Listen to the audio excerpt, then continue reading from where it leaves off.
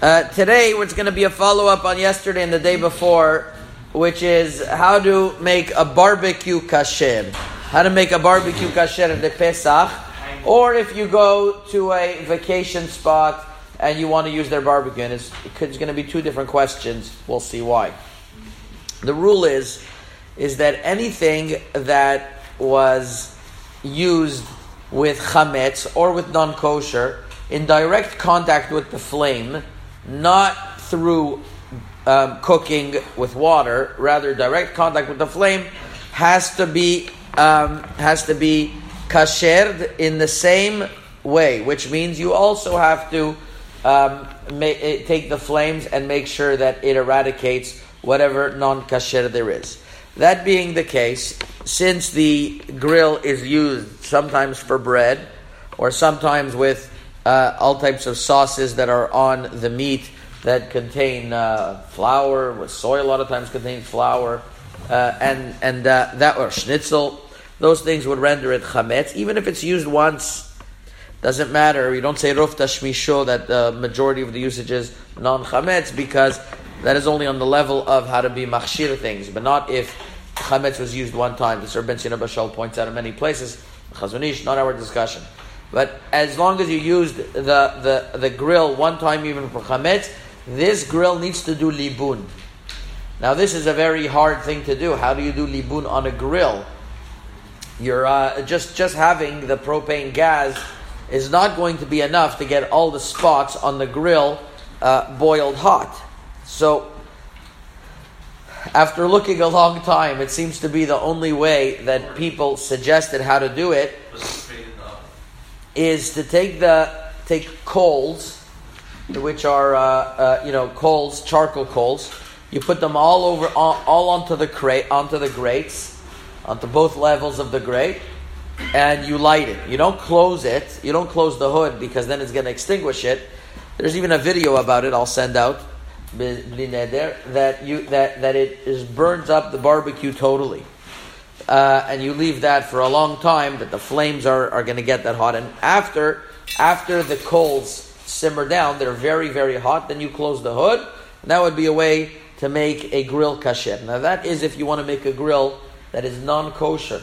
A grill non-kosher, or that's used for chametz, because chametz is also considered non-kosher. I'll get to that in a minute. The bottom of the grill. So the bottom of the grill you're not so worried about, because you assume that it was already burnt up already and everything like that. But obviously you try to clean it the best possible before Pesach. But more than that we're not as concerned about. Now the question is like this. The question is, it's very difficult for people to do, especially you're going to a park or something else. It's very difficult to do. So I don't see how people going to non-kosher places to use a grill, it's very complicated to use. There's usually grease on it, and it's even if it's not kasher. Really, it's a problem. You should bring his own grill. You should bring, and even his own grill would need to bring the mikveh kelim, so you'd have to give it to a goy and borrow it, or use a one-time grill is also a good suggestion. The question is for Pesach. If somebody wants to kasher his grill for Pesach, here we might have another solution. If you take the grills, the grates, and you put them in your self-cleaning oven, the self-cleaning oven gets to such a high degree that that it is. If it's like 850 Fahrenheit, then it would probably make the grates okay. Now, not everybody says this, but this seems to be something that I think we could rely on. Just the other thing you'd have to do is also close the hood and make sure the hood gets very hot to make kasher the hood. And that since it wasn't in direct contact with the meat, like we spoke last time, it would be okay. Now, if that is because we are also relying on the fact that there is a fundamental question whether chametz is called an isur or a heter. For example, if the grill was only used for meat, no chametz, and I want to make it kasher for milk, I don't need such a stringent type of hechsher, because meat is heter, it's kasher. And to make something kasher from meat, even if it was absorbed through flames, all you have to do is get it to a level of libun kal, which is hot enough that you put a piece of paper, the piece of paper would burn. And that is achieved through turning the fire on even without the coals.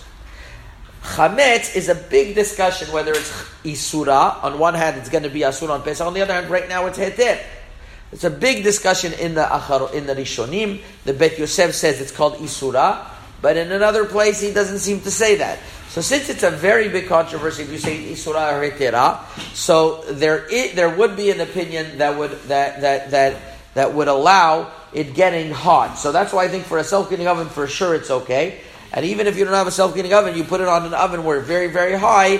If you want to rely on those opinions of Hetera Bala, although it's not Lechatechila, it's not the best thing, but it would be good according to those opinions. Hazaku Baruch.